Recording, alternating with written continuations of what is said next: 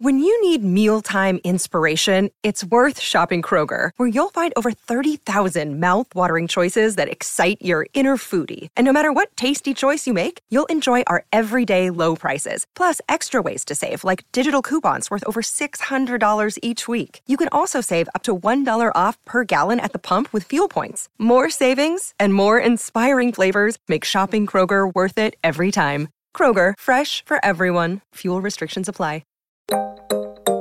When I'm talking to patients, you have to meet them where they are. It's really just having fact-sharing conversation, respecting their choices and opinions, even though it can be very difficult for me sometimes. And taking care of people, that gets me further than judgment and trying to get them to where I want them to be, because it's not about that. And so when I do open the door and I am more understanding, folks will come back with more questions and with different things that they've heard. And oftentimes they do get to where I hope they get to, which is doing the best thing that's for them and their health and their family's health. Hi, my name's Dr. Bhavik Kumar, and I'm a modern minority.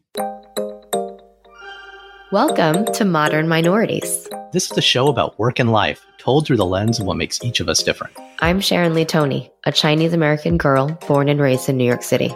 And I'm Raman Sehgal, an Indian-American boy who came from Alabama with a banjo on my knee. Through conversations with some really interesting people, we uncover the stories, perspectives, and often unspoken truths about how our guests uniquely experience the world.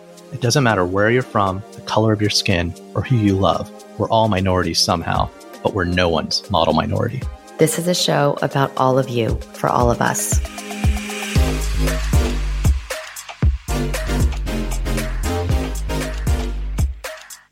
On today's show, we're talking to Dr. Bhavik Kumar, a family physician who serves as medical director for primary and trans care at Planned Parenthood Gulf Coast, based in Houston. You know, we've really come to love talking to healthcare professionals on this podcast. While we definitely had a good chat with Dr. Kumar about COVID prevention, we also spent a bit of time talking to him about his field of specialty. As the medical director for primary and trans care at Planned Parenthood Gulf Coast, based in Houston, Dr. Bhavik has been an abortion provider in his home state of Texas since 2015. He completed med school at Texas Tech University Health Sciences Center, and he did his residency and fellowship in the Bronx, New York, and he also did his master's in public health at Columbia University. Now, since the overturn of Roe versus Wade, there's been an increased amount of chaos and confusion across the country. Communities of color, have always had difficulty accessing abortion, whether it's due to abortion stigma, medical disinformation, language barriers, immigration status, or even racism in the healthcare system. And Roe's overturn has hit minority communities the hardest. Yeah, it was really helpful to have a candid conversation with Dr. Bhavik on his experience becoming an abortion provider and how he's been working with patients, especially with immigrants and communities of color. There's a lot of disinformation out there and frankly stigmas in our own communities that embolden anti-abortion views. And we wanted to unpack this live with someone who's on the ground, who is really one of us, right, from similar backgrounds, and also providing this care and helping those communities to navigate this landscape. Yeah, and I think something I just genuinely appreciated about the conversation is his thoughtful demeanor. It's super easy for us to kind of espouse our points of view directly to someone that we might not agree with. But as a healthcare provider, his job is to get the best information and the best care to his patients. And so much of that is in establishing or reestablishing trust. And I think Dr. Bhavik, even in the way he answers his questions, he does that artfully by keeping an open door, right? Letting people know that they can trust him for answers to questions that they're facing. So we think you're really going to enjoy this chat with our new friend, Dr. Bhavik Kumar.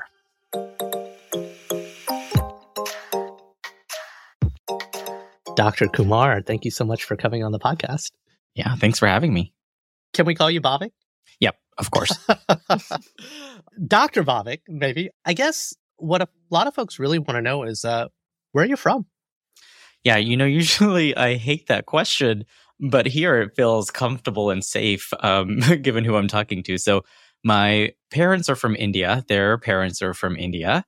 Their parents are also from India. And I think it goes back as many generations as we are aware of. And we're from a state in northwest India called Gujarat. So we are Gujarati. We marry within our, culture for very many generations. And that's who we are. So all of our cousins, my parents, everyone is Patel. And I mentioned that just because a lot of folks are familiar with Patels and the culture that comes with Patels. Yeah. Well, Kumars are kings, right? Yeah, so, but it's interesting. My parents gave me a different last name from everyone else because it's generic. And so sometimes with Kumar, you don't know if you're South Indian or you're North Indian. And there's so much racism in London where we grew up at the time that they just gave me a generic different last name, which for me built a lot of character because, of course, kids are like, why is your name different from your parents? And my sister would tease me that I was adopted for the first good half of my life. And so again, it built a lot of character, but it wasn't a pleasant experience. The one thing I think we might have in common is I actually don't know if this is true anymore, especially because I know my sister who's a doctor listens to this podcast. I think she had me convinced I was adopted because I didn't like Indian food growing up. So yeah, they could be so mean. Was she older or younger? Older. She's older. Same. Yeah. And we spoke to her a few weeks ago and Raman says she's mean, but I really enjoyed hearing all the stories about how she would tease him. Oh, see, that's a podcast. Podcast guests are super nice, right? Right. Have you ever been asked a different question or have you ever answered that question differently? Like, have you ever said, I grew up in London or I am from this other place? I think when I was younger, I would often assume what the person meant. They're looking at me and they want to put me in a box. And so I'd say, oh, I'm Indian, and I'd respond pretty quickly. But of course, I felt pretty uncomfortable with that question because it's very othering, right? It's like, yeah, I've barely walked in the room and you're already asking me where you're from. And it's like, and then sometimes it would be followed up with, oh, your English is so good or something like that. And now, given that I've been to school and I know a lot more about, racism and just I have different vocabulary and I can respond with things. And so I ask them where they're from, even if they, look like they're from here. Right. And you compliment them on their English, right? Exactly. And so, no. and I'm very okay with their awkwardness and, discomfort because that's the whole point. It's very uncomfortable to ask that question. And, if I feel somewhat attacked, I'm happy to sort of give that back and move along from there, which is different from what I used to do. It's great. Where did you grow up? So, like I mentioned, I grew up in London for the first 9 years of my life. My parents were there for 20 plus years. And then we moved from London to Jackson, Mississippi for 1 year because my uncle lived there. So that's where we settled when we first came to the US. And then we moved to a small East Texas town called Corsicana, which for a long time, nobody knew what it was. And now because of Cheer, a lot of people have some reference point because Navarro College is in Corsicana. It got famous. Exactly. Yeah. And so my formative years were in Corsicana, Texas. So I have to say this, though. You don't have an accent, meaning you don't have a British accent. I don't have a British accent. Yeah. So I also learned that if you move before puberty, you adopt the, accent and the way of talking of wherever you're moving to. But if you move after puberty, whatever accent or the way of talking you have usually sticks. And so that's why a lot of older people, when they move, their accent doesn't really get better with time. Like my parents still have their Indian accent. Yeah. Right. And I kind of have what I think is an American accent, but it's not British for sure. Well, the thing I get, because one of my fun facts is I'm from Alabama, and it's not that I'm suppressing my Southern accent. It just stopped existing around puberty. And so I guess the question is, do you ever get asked wow, you spent time in Mississippi, you were raised in Texas, especially, when you were studying in New York. Yeah. Did you ever get questions about the lack of a Southern accent? Yeah, I did. And it only came from folks when I was in New York, because I guess besides, Texas and Mississippi, that's the only time I lived outside of the South. And so folks are like, whoa, you're from Texas. Where's your Texas accent? And, some folks would even ask are there horses? Are there cowboys? And this was in the 2000s, which was really surprising and shocking to me. I'm like, no, it's 2000 something. There are horses and there are cowboys, but we're not all riding around on horses and going to school in a horse and buggy. Do you own a pair of boots though? I do. You have to. Yep. Of course. Yeah. And they hand them to you when you arrive. For sure. What did you want to be when you grew up? So when I was little, I remember in elementary school in London, and I was stuck between two career choices. One was a ballerina and one was a postman, because I loved when the mail would come. Nice. And it was exciting. So it was one of the two. Ballerina because they wore pink, and postman because they got to deliver packages. And I thought that was exciting. I think the modern Amazon era has my daughter way too excited about packages. It's fun. It's the highlight of my day sometimes. It's like getting presents every day. Mm-hmm. Yeah. Yeah, that you paid for, though. That you paid for. That's true. You got to treat yourself, Yep. So self-care. But what did mom and dad want you to be? It was always the typical thing, either a doctor or a lawyer. Mhm. And if we had to settle for engineer, if you had to settle for an engineer, we'll take that. But those were the top three, right? Our parents would want to trade us for you any day. Just so you know, because Remen and I did not become doctors. Yeah. We have doctors in our lives. We do. Mhm. We do. And we have a new doctor friend who's you now. But Yes, exactly. I don't know. That might be too presumptuous ahead of the end of this conversation. right. So when you decided to get into medicine then, well, there's a long way between the postman, a ballerina, and a doctor, right? Yes. So tell us a little bit about that trajectory and how you ended up practicing medicine. Yeah, there was a lot that happened in between. So, I mentioned we moved from London to Mississippi, and we were undocumented at that time. We weren't doing well in London financially. We had a little shop where we sold bread and frozen goods, just like a little convenience store, just a corner shop that you see anywhere in London. And so we moved, we were undocumented, and then we moved to Texas, and we're still undocumented for about 11 years. And so, my parents had these dreams of, you've got to become a doctor, you've got to do well. And I did well in school. I think being undocumented, I was also gay, which I didn't know what that was at the time, right? It just felt like something was different.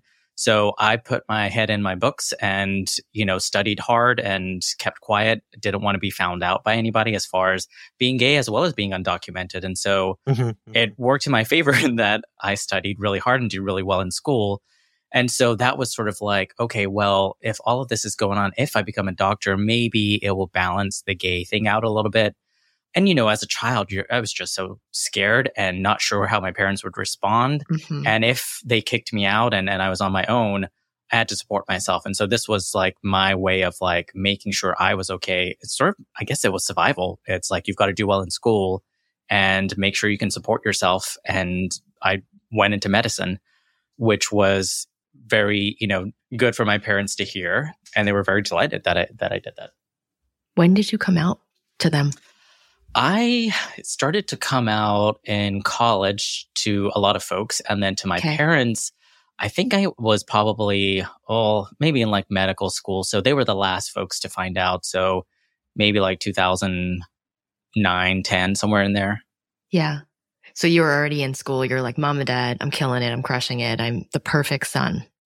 And I'm surviving is what I would surviving. say. I got into medical school and I'm making it so far is how I'd phrase it.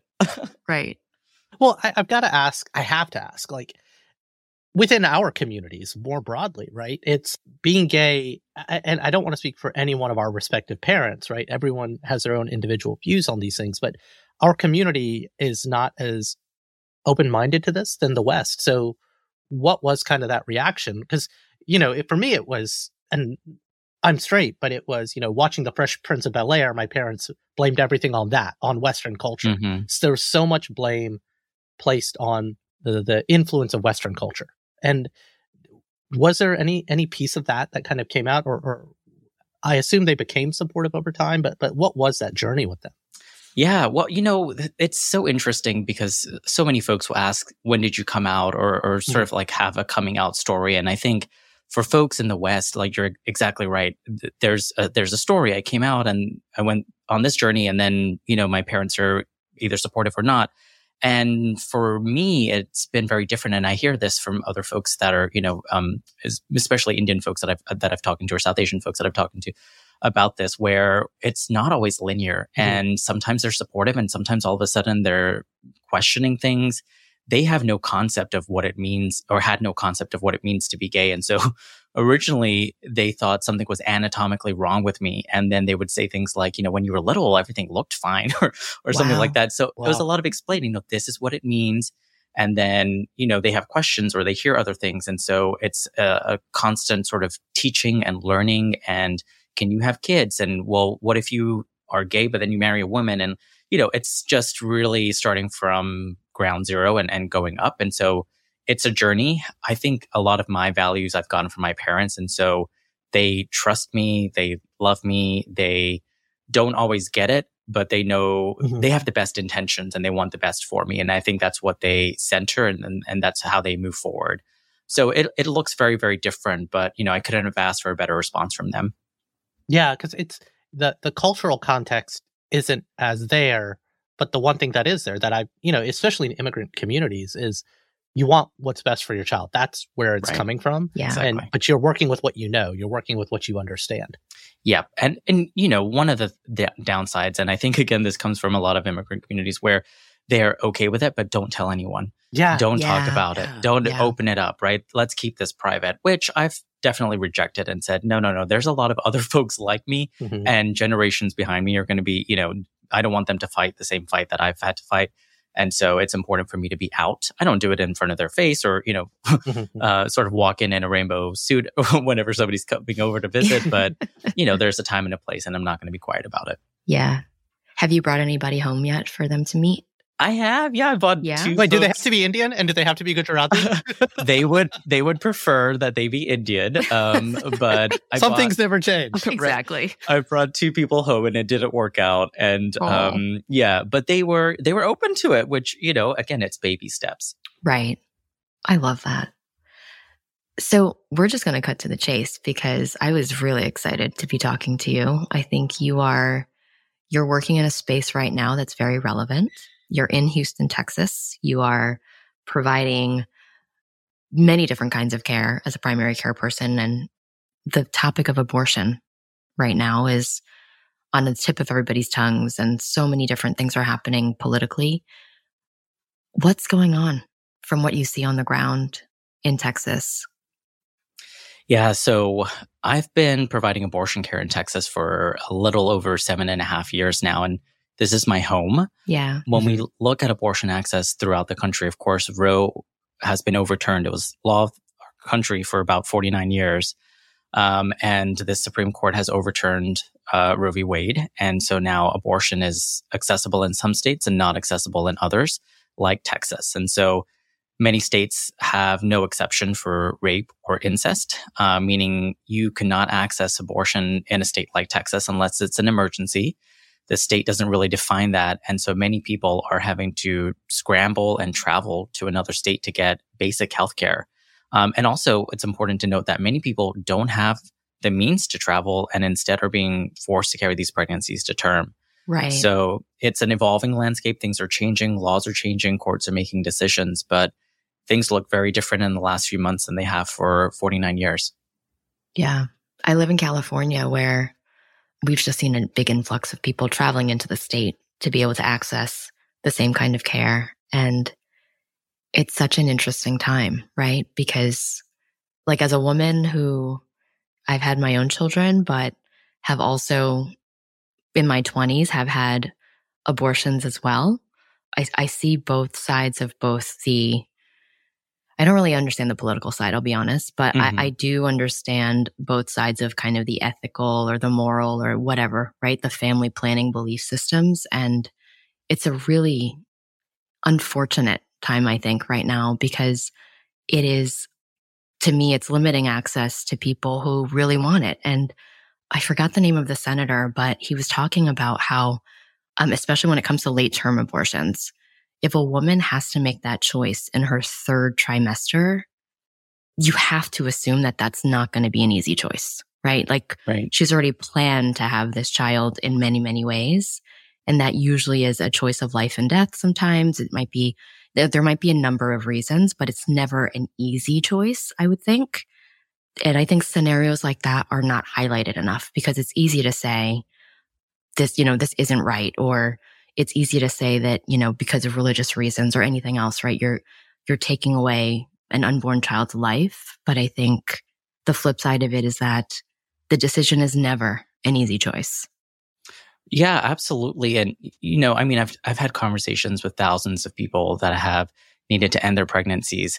And what I'm thankful for in this moment is that many people are now thinking more about abortion, asking questions, even questioning what they've thought was true or what they've been told, because, they haven't really had those conversations. They really haven't questioned the information that they're getting. And we can see in the political landscape things playing out. And there's so much rhetoric around later term abortions, which, are very important for the people that need to access them. I remember facts, though, like when Roe was law of the land, 92% of abortions happened in the first trimester. Most abortions happen very early in pregnancy. Right. Only 1% of abortions happen after 21 weeks. And just like you said, they tend to be because there's something wrong with the health of the mother or health of the pregnancy. And so those decisions are not easy, and they're usually rooted in something that's going wrong with a wanted pregnancy. And it's very, very rare that they happen that late in pregnancy. Right. The other thing you mentioned is just there's complexity in some of these decisions, and what you would do or what I would want for my sister or what my friend would do is very, very different. And people should respect other people's decisions based on what's best for them, their lives, their families, oftentimes the kids they already have at home. And we shouldn't be making decisions that force people to stay pregnant, especially when folks have been pregnant before and they know what that's like. It has health consequences. Raising a child and everything that goes into that is complex and different for each person. And when they don't have the things that they need to raise their children in the way that they think is best, they should be able to make the decisions that are best for them and their families. Yeah. I want to touch on something you said earlier that, or something I almost inferred from something you said, that a lot of people we don't have these conversations enough, right? And as a result of these conversations either being private or taboo, especially in some communities, this is kind of where medical disinformation and stigmas start to root up. Have you noticed in your care, I know you care for people of all communities, but within minority communities, how do you see kind of the proliferation of disinformation or cultural stigmas kind of play into decision making? Yeah, absolutely. It certainly shows up in so many different ways. And living in Houston, which is such a diverse city, I get to take care of so many different folks from different, ethnic backgrounds and different countries, different languages. And so it's a very rich experience. And I think there's so much cultural disinformation, especially around abortion, because people have had abortion since the beginning of mankind, right? This is not a new concept. And so folks have heard things. Folks have heard things from their grandmothers and their moms and their sisters about abortion. Some of these things have been passed down because folks have needed to access this care, in places that are not the US and sometimes in unsafe places. And there are different remedies out there that folks have tried or heard about.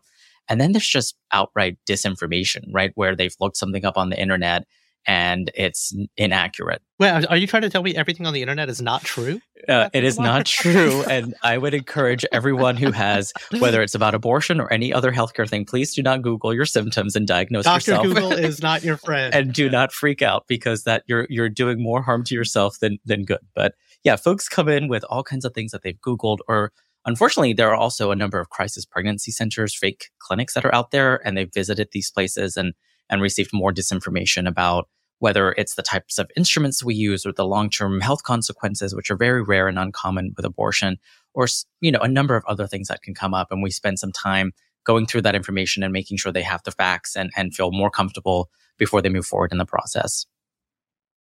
So, I mean, the other question I'd be remiss if I didn't ask, you're providing abortion care in Texas. Not just the how, because it's clear you're still working and doing the work you do within Planned Parenthood, but it's just like, how are you threading that needle right now? Yeah, it just seems like a very difficult work environment, I guess is what I would say. Yeah, I mean, it's certainly complex. I mean, so I'll be clear and say that since the Dobbs decision back in June, we haven't provided any actual abortion care at our Planned Parenthood affiliate in Texas because it's illegal. But we do see people for a dating ultrasound, so they know how far along they are. We can confirm that the pregnancy is in the uterus where it's supposed to be. We can see them for any kind of pregnancy complication, especially if they're having a miscarriage or an early pregnancy loss, we can manage that. And then we can also see folks who have had an abortion and need some kind of follow-up care. Usually it's just to confirm that they're no longer pregnant, or perhaps they need access to contraception, and we can help with that. And then we are still providing all the other services at our Planned Parenthood affiliate in Texas that we've provided since before the Dobbs decision, including access to contraception, STI testing and treatment, breast and cervical cancer screenings. We provide primary care. So if you have a cold or need management of your high blood pressure or diabetes, we can do that. And then we also provide trans care. So all of those services are still available. And there's been more of a demand given the evolving landscape around abortion access. What do you mean there's been more demand? So, because abortion is because abortion is no longer accessible in Texas and in a number of other states, right, folks are considering their options for contraception and fertility in different ways. And so, people are thinking, if I can't get an abortion, if I were to become pregnant, I really want to make sure I'm doing everything I can to prevent that pregnancy. Are you seeing more men jumping into the conversation? Yeah, certainly. Yeah, we're seeing more partners. And then we also provide vasectomy services. And so we've seen an increase in demand for that care as well. Interesting. And so if someone is in Houston and looking to still have an abortion, even though it is illegal in the state, how are you managing or supporting that decision for them? Like, what types of resources are you providing? Mm-hmm. And are you able to? What are their options? Yeah. And are you even able to refer them to out of state? Like, how does that work? Yeah, it's a good question. I mean, the legal landscape is evolving, and some folks and there's a number of abortion bans in Texas. There's like 3 of them. One of them was started to be enforced September of last year, so 2021. Mm-hmm, mm-hmm. So we at that time created a patient navigation program because so many people didn't qualify for an abortion, which was banned after about 6 weeks or so at that time. And so we've been helping thousands of people get out of state for over a year now. And so many times when people come to us, they'll say things like, I never thought I would need an abortion. I never thought I would be here. And they're learning about all of these laws and restrictions and absurd things that they have to do in order to get the care that they need all at once. And they don't know where to go. And again, like we talked about, the internet is full of disinformation and it can be confusing, right? Sure. So we get calls from folks, and if they need to come in person, they can have an ultrasound, or we can talk to them on the phone. But we can help them figure out where they can go, what makes the most sense for them. Many people also say, I've never left my town or my county or even the state. I've never been on a plane before. So we will talk about what ID requirements are needed and how much a plane ticket costs and what website you go to find an airline ticket. It costs a lot of money, whether you're going on a plane or in a car. People are oftentimes driving because they already have kids. And so they have to put the kids in the car and drive to where they need to go. Mm-hmm. And so we help them as much or as little as they need. Some people got it. They don't need our help and they can figure it out and they're good. And then some people need a lot of help throughout the entire process, as well as when they come back. If they have questions, if they have concerns, we help them through all of that. And we also provide financial support for folks if they need a gas card or money for food whenever they're traveling, or money for lodging, because the number one reason we hear from people that they need an abortion is financial. And the number one barrier to accessing abortion care is also financial. So that's a huge piece of the puzzle as well. I have to ask this question as well, because prior to the overturning of Roe, one of the laws that kind of triggered all of this was the legal side of it, right? People who are providing assistance have liability. So how do you thread the needle of assistance? Is the legal line kind of information versus direct support? Yeah. And, I'm very happy to be a physician and not a lawyer. Unfortunately, doing this work in Texas, I've had to learn a lot about law and what's legal and what's not legal. But the advice of our legal counsel and attorneys has been that we can provide this information. Yeah. And, I think oftentimes in this work, you get in these situations that, again, are not medicine. We know what to do when it comes to medicine and how to take care of our patients, right? Right. But there's sort of this murky legal space, and attorneys and lawyers will tell you that there's risk or no risk or this much risk or give you suggestions. Right. But when it comes down to making those final decisions that are your own, it can be confusing and scary, right? Because you're looking at life in jail or lawsuits or all kinds of things. Mm-hmm. But I think in those moments, what I've learned is it's always important to lead with your values, to do what you signed up to do and to do right by the people that are depending on you. And so I wish I could provide abortion care. That is absolutely illegal in Texas and very clear. And the lawyers are very clear about that fact. And so we can't provide that care. So what's the next best thing? And so if we can provide information, if we can be there before, after, answer questions, soften the experience as much as possible, then that's what our values tell us. And so that's what we do. We show up, we answer questions, and we think about what more can we do? What are patients experiencing? We ask them when they come back, what else can we help them with? What would have made the experience different that we can still provide or do or answer or see if somebody out there can help us with? And so that's what we're constantly doing, because people will always need access to abortion. And if we can't provide it, what's the next best thing? What's been the impact on you as a provider? Like, I'm making an assumption, but I can imagine it must be challenging to also have to deal with the patient's responses or just the devastation, right? Of the limitations of where you are. Like, you're doing as much as you can. And it sounds like you guys are doing amazing things, but also as a care provider, I'm sure you wish you could literally bring it full circle. And how's that impacted you and your approach to the practice? Mm-hmm. Yeah, it's tough. It's one of the hardest things I've ever experienced. Yeah. And it's also hard to really communicate what it's like, because we as care providers, whether it's me as the physician or the nurses that I work with or our surgical techs, anybody, or even the folks answering the phones, we hear directly from people. We see them. They're sitting in front of us, right? Yeah. They're a real person with a name.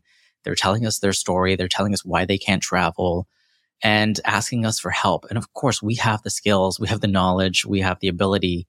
We just legally can't do it. And so it is draining and exhausting and depleting morally and ethically to have to do that over and over again. I think when you've done this work for so long, the way I cope, and I think many of my colleagues cope with it, is that, again, going back to, well, what's next? What can we do? And thinking about the people we are able to help. The folks that we're not able to help, we think about them. Those are the folks that, keep us up at night, that we think about before we go to bed. When we wake up in the morning, that we wonder if somebody's heard from, that we come back the next day and say, hey, did you hear from that person? And we still think about them. But I think what we have to remind ourselves of is that in order to sustain ourselves, in order to keep going, in order to help the next person that's going to come in our doors, we have to recenter, focus on what we can do, and continue to motivate each other to keep going. There are times, I think, when I and others have needed just a break and a reset because it becomes too much.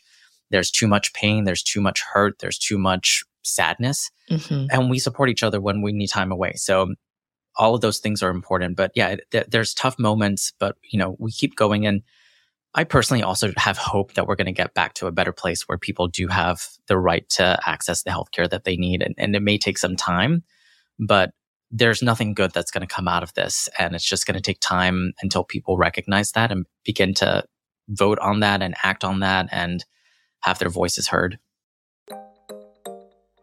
And now a word from our sponsor, the U.S. Department of Health and Human Services. Raymond, we love all of our sponsors equally, but we love some of them more equally. Why is that, Sharon?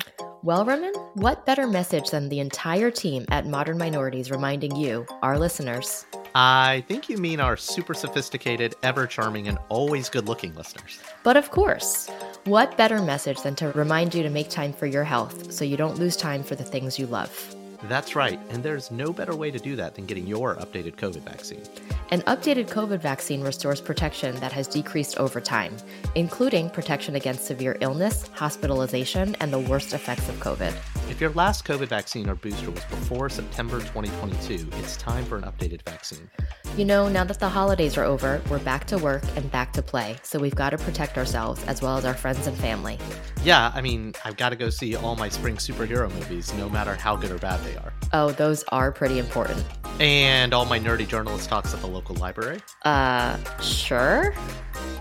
What about stand-up comedy shows? Yeah, those are key. Laughter is the best medicine. After vaccines. And you know what else having your latest COVID vaccines makes safe and possible? What's that? How about fancy dinner date nights with your partner when the kids are home with a babysitter? Does the babysitter also have their updated vaccine? Of course they do. Duh. Well then, yeah, those date nights are totally clutch and would not be possible if it weren't for all of us having our updated vaccines. And don't forget the ever-important trips to visit grandparents, uncles, and aunties so that you can enjoy home-cooked mom dishes that you don't have to cook. That's right, Sharon. Not cooking a home-cooked meal at home is key and made possible when we all have our updated COVID vaccines. COVID is still serious stuff, so we've all got to do everything we can to keep ourselves and the people we love safe. Find updated COVID vaccines at vaccines.gov. We can do this. Paid for by the U.S. Department of Health and Human Services, who we are big fans of. And now, back to our show.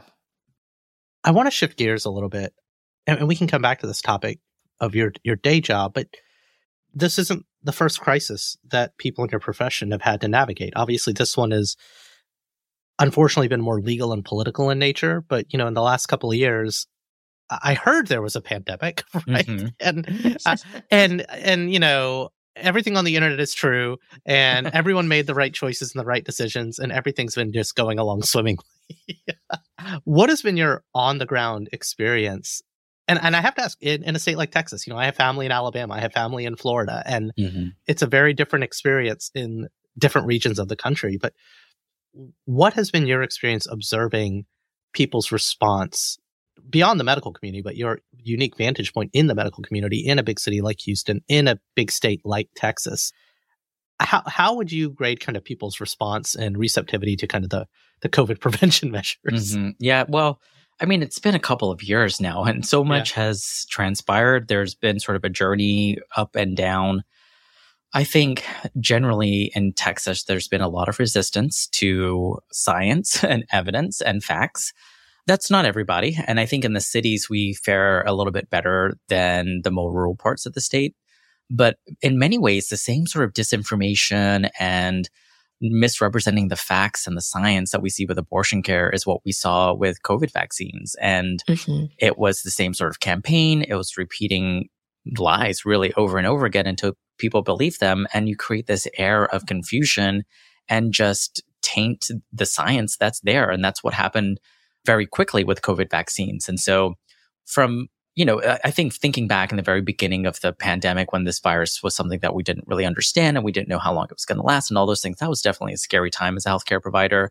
And I think I had a lot of hope early on that folks would understand and have different level of respect for healthcare providers. But we're all going to come together. Right? Yeah, we did for that quick moment. And then it quickly dissolved. And I'm like, okay, now we're back to where, I should have realized we're going to get back to. But yeah, it was very comparable, I think. And for us, I think, and for me specifically in Texas, it's just, this was normal to me, right? What I saw around me was like, I thought the rest of the country was like this too. And then I'd hear from my colleagues in New York or in wherever they were. And it's like, wait, everyone's masking? You have that high of a vaccination rate? Like what?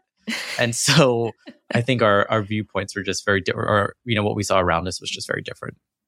In the communities that you serve, it's kind of a two-part question. Like, what is driving that hesitancy? It's not so much cultural stigma as disinformation, right? Because there is not a stigma around vaccines, or is there?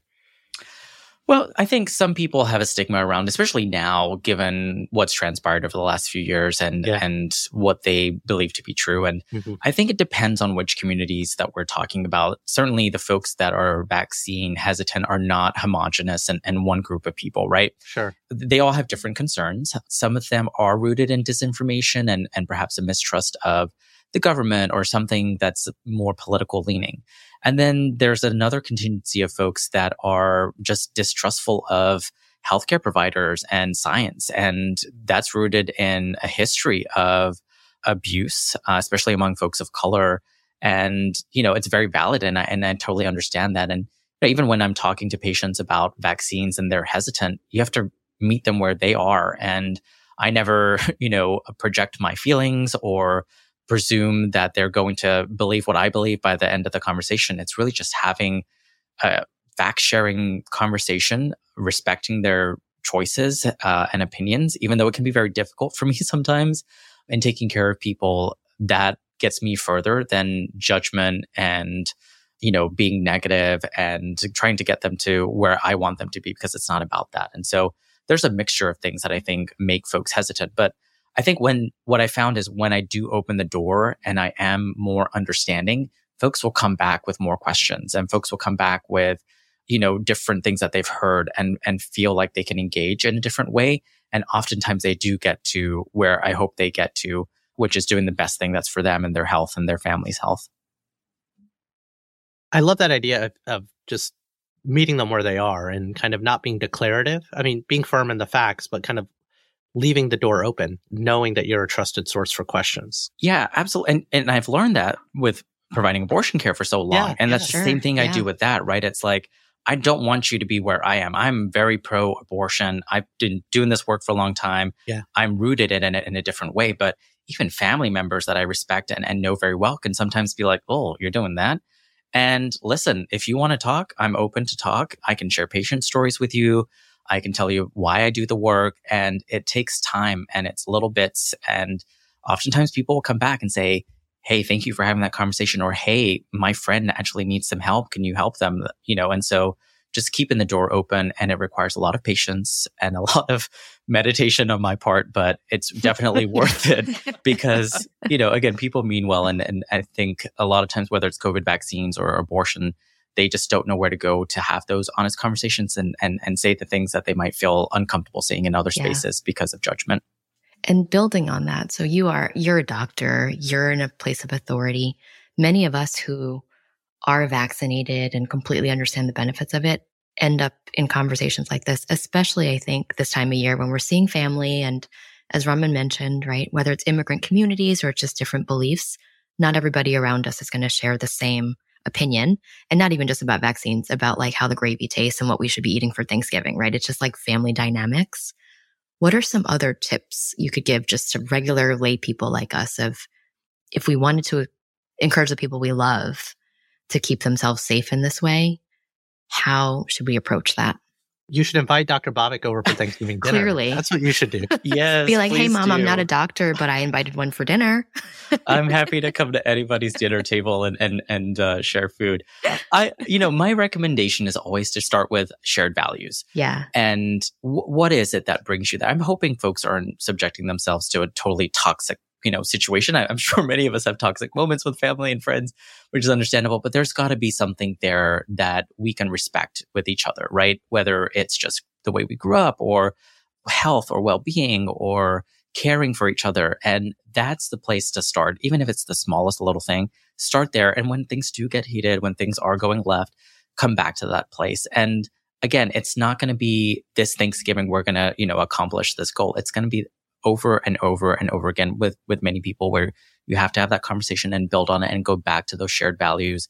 And sometimes you may not get to where you want to get. It's, the journey can look very different and it can have ups and downs. But I think over time, if you stick to those shared values, and assuming you have shared values, if you don't, then maybe that's a person you don't want to engage with, which is fine too. There's going to be a group of folks that are going to be very, very opposite and don't have shared values, and that's okay. They exist and you exist, right? Mm-hmm. But there's some folks where there is some common ground, and just to focus on that and center that as much as you can.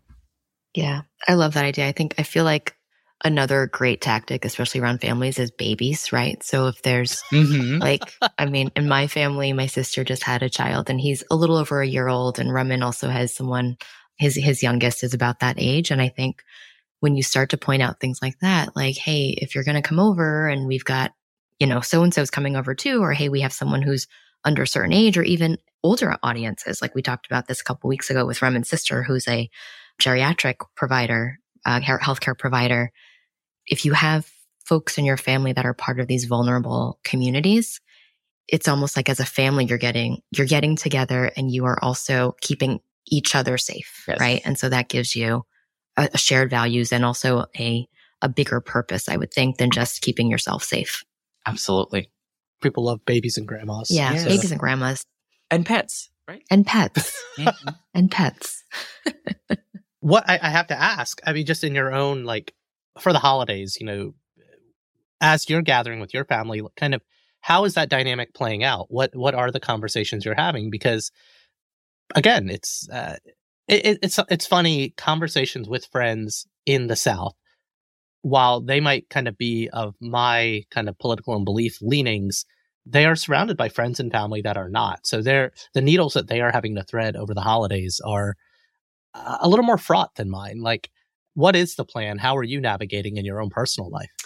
Well, so I think for me personally, given that I'm a brown gay man providing abortion care and trans care in Texas, I've selected everybody in Texas, right? That's everybody in Texas. I've selected a group of people that that are my friends and some family members as well, that it's very easy to be around, and they know all mm-hmm. of what I do and who I am. Mm-hmm. And so I, in my personal spaces, especially during the holidays, do not want to have any walls up or have to tiptoe around anybody's discomfort of who I am or what I do. Yeah. So I've curated a group of people that are very comfortable with it. And it's my time to let my hair down and just relax and not have to worry about those things.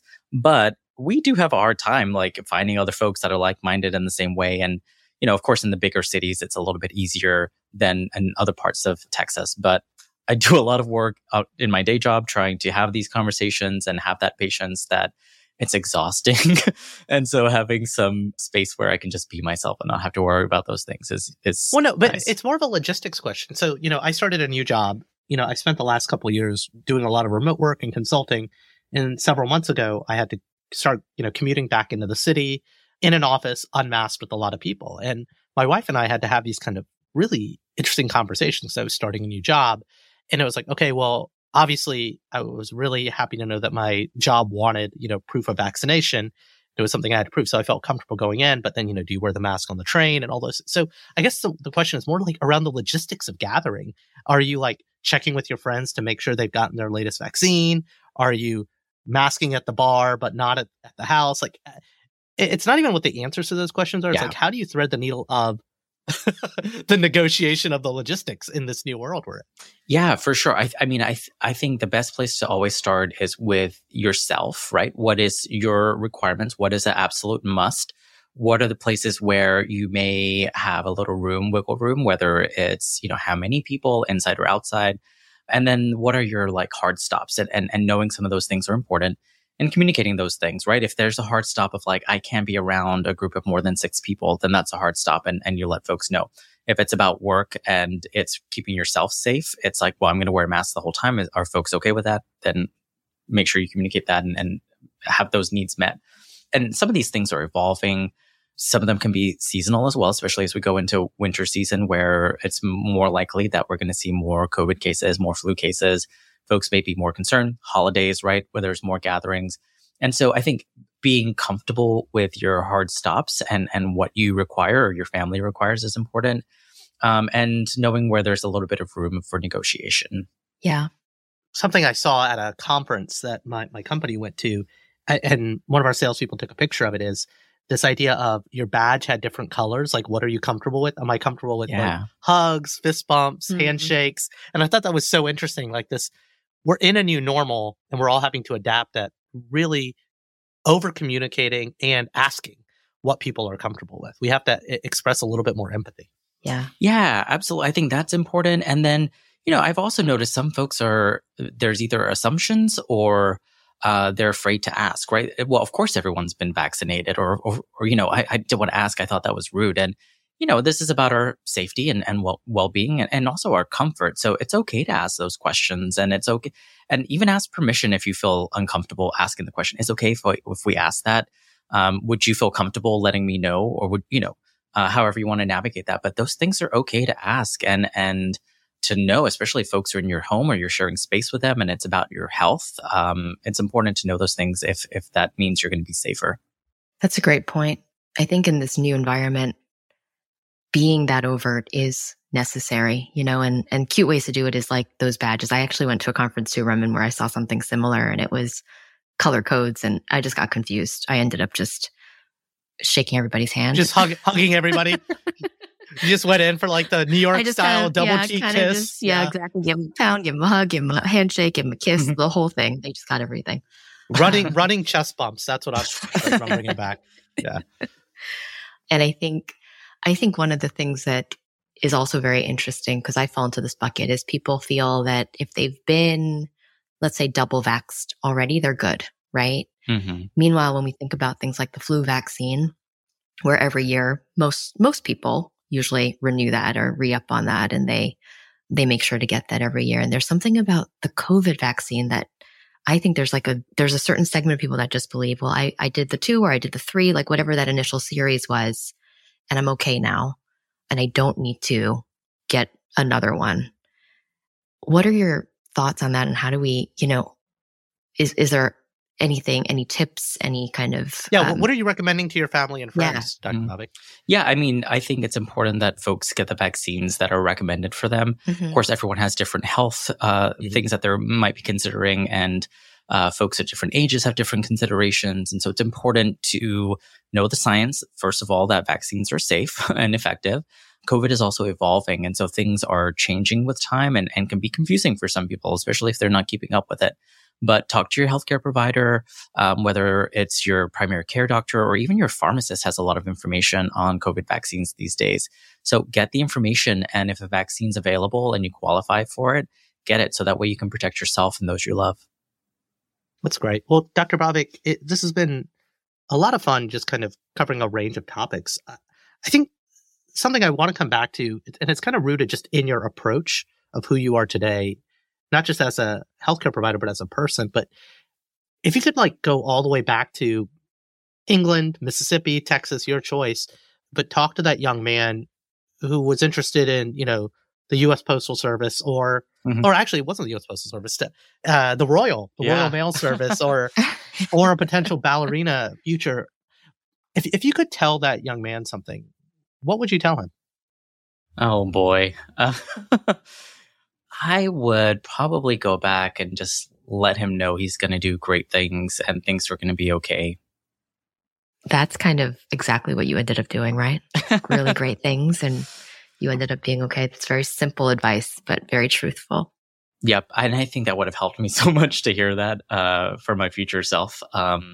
It's so simple, but so meaningful to me. Yeah. Well, we are at the point of our conversation where we put all of our guests into a speed round right before we wrap up. So Dr. Bhavik, are you ready for speed round? Okay, I guess. Yeah. The hesitation is key. Yes. Like, the I guess part. Exactly. Yeah. I guess is a good little buffer there. I like that. What is one thing about you that no one expects?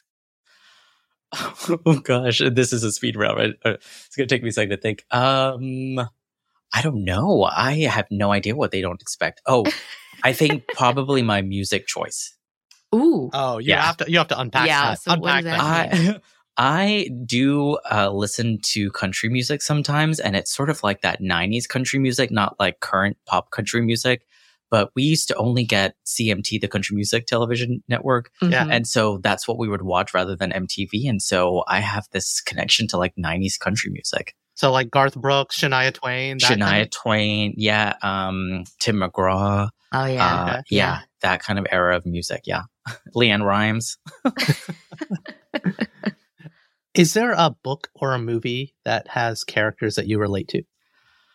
I don't watch a lot of movies because I don't have the attention span for like 2 or 3 hours. I usually fall asleep. I'm a Capricorn, so I think like, what else could I be doing with my time, or what else could I be doing during this movie? I think there's several books. I really liked Middlesex, even though I don't identify with the characters. I really like the way that book was written. And then there's a couple of others that are not coming to my mind right now. But Middlesex is a good one. Yeah, isn't it? Yeah, like I forgot about that book. Wow. Oh, you know the other one that I really like it's called She's Come Undone. Mm-hmm. And my sister used to read books as part of the Oprah Book Club, and I would read them because I was like, if she's reading them, they've got to be cool. And that was one of the books. That's great too. What is your favorite mom dish? Oh, my mom makes a lot of good Gujarati food. So whatever she cooks is really good. She makes khichdi, which is like rice with some sort of lentil or something like that. And that's always been my favorite. And she makes this eggplant dish, which is like my go-to comfort food. Nice. Yum. I think Sharon's starting to learn the magic of khichdi. I am. Not the first Gujarati guest who has mentioned yes. that. So. I demanded mom's recipe for khichdi from our other guests. So if you want to submit yours too, I will. I'll compare the two and experiment with both and see which one turns out better. Yeah, let me know, please. Yeah. What's your least favorite food? Oh, I don't like anything that's sour, or I don't like a lot of things that are sour or pickled.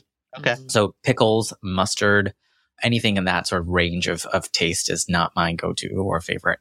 So with Indian food, you don't do achar then? I don't. Wow. Yeah. Okay. Mm-hmm. How do you feel about lemonade? So. I mean, just the word lemonade gives me a little acid reflux. No way. Yeah, I'm not a big fan. Yeah, maybe I some thought we were going to limeade. be friends. I thought we were going to be friends. It's maybe it's just my body. It's just I don't agree with it. You're so sweet. You can't be sour. Exactly. That's what it is. Who is someone out there that you'd want to talk to on a podcast besides us, of course? I would love to talk to Loretta Ross, who runs Sister Song, which is a nonprofit in Atlanta.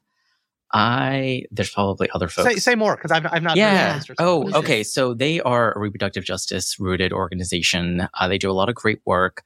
She also was one of the founders of reproductive justice, and I've shared some space with Loretta, but I haven't actually had a conversation. And it would be really nice to have that kind of conversation to talk about where our, work has aligned and been similar. And I think there's just so much that I could learn from her. And so having a time or even an hour, dedicated to just a conversation would be amazing. That's awesome. What does being a modern minority mean for you? For me, the words that come to mind are like intersectional and complexity, but also there's community there. And, I think for a lot of things, when I think about modern minority, there's just not a template. There's not generations that have done the same thing over and over again, and you know exactly what the path ahead looks like.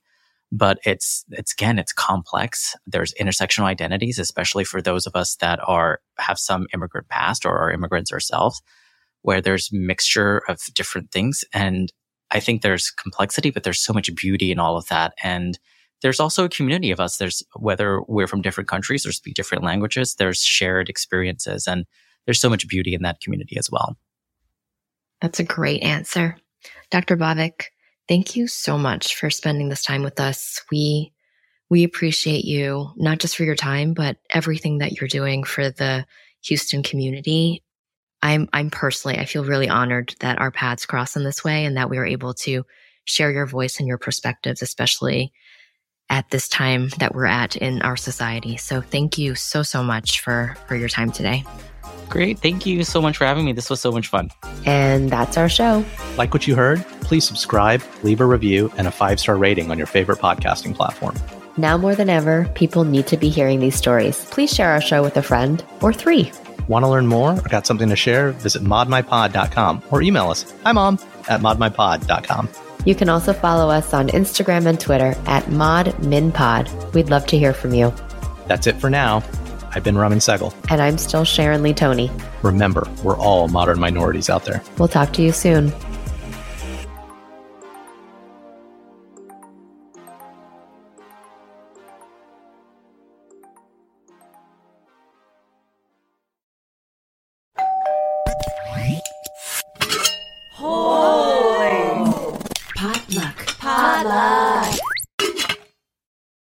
When you visit Arizona, time is measured in moments, not minutes.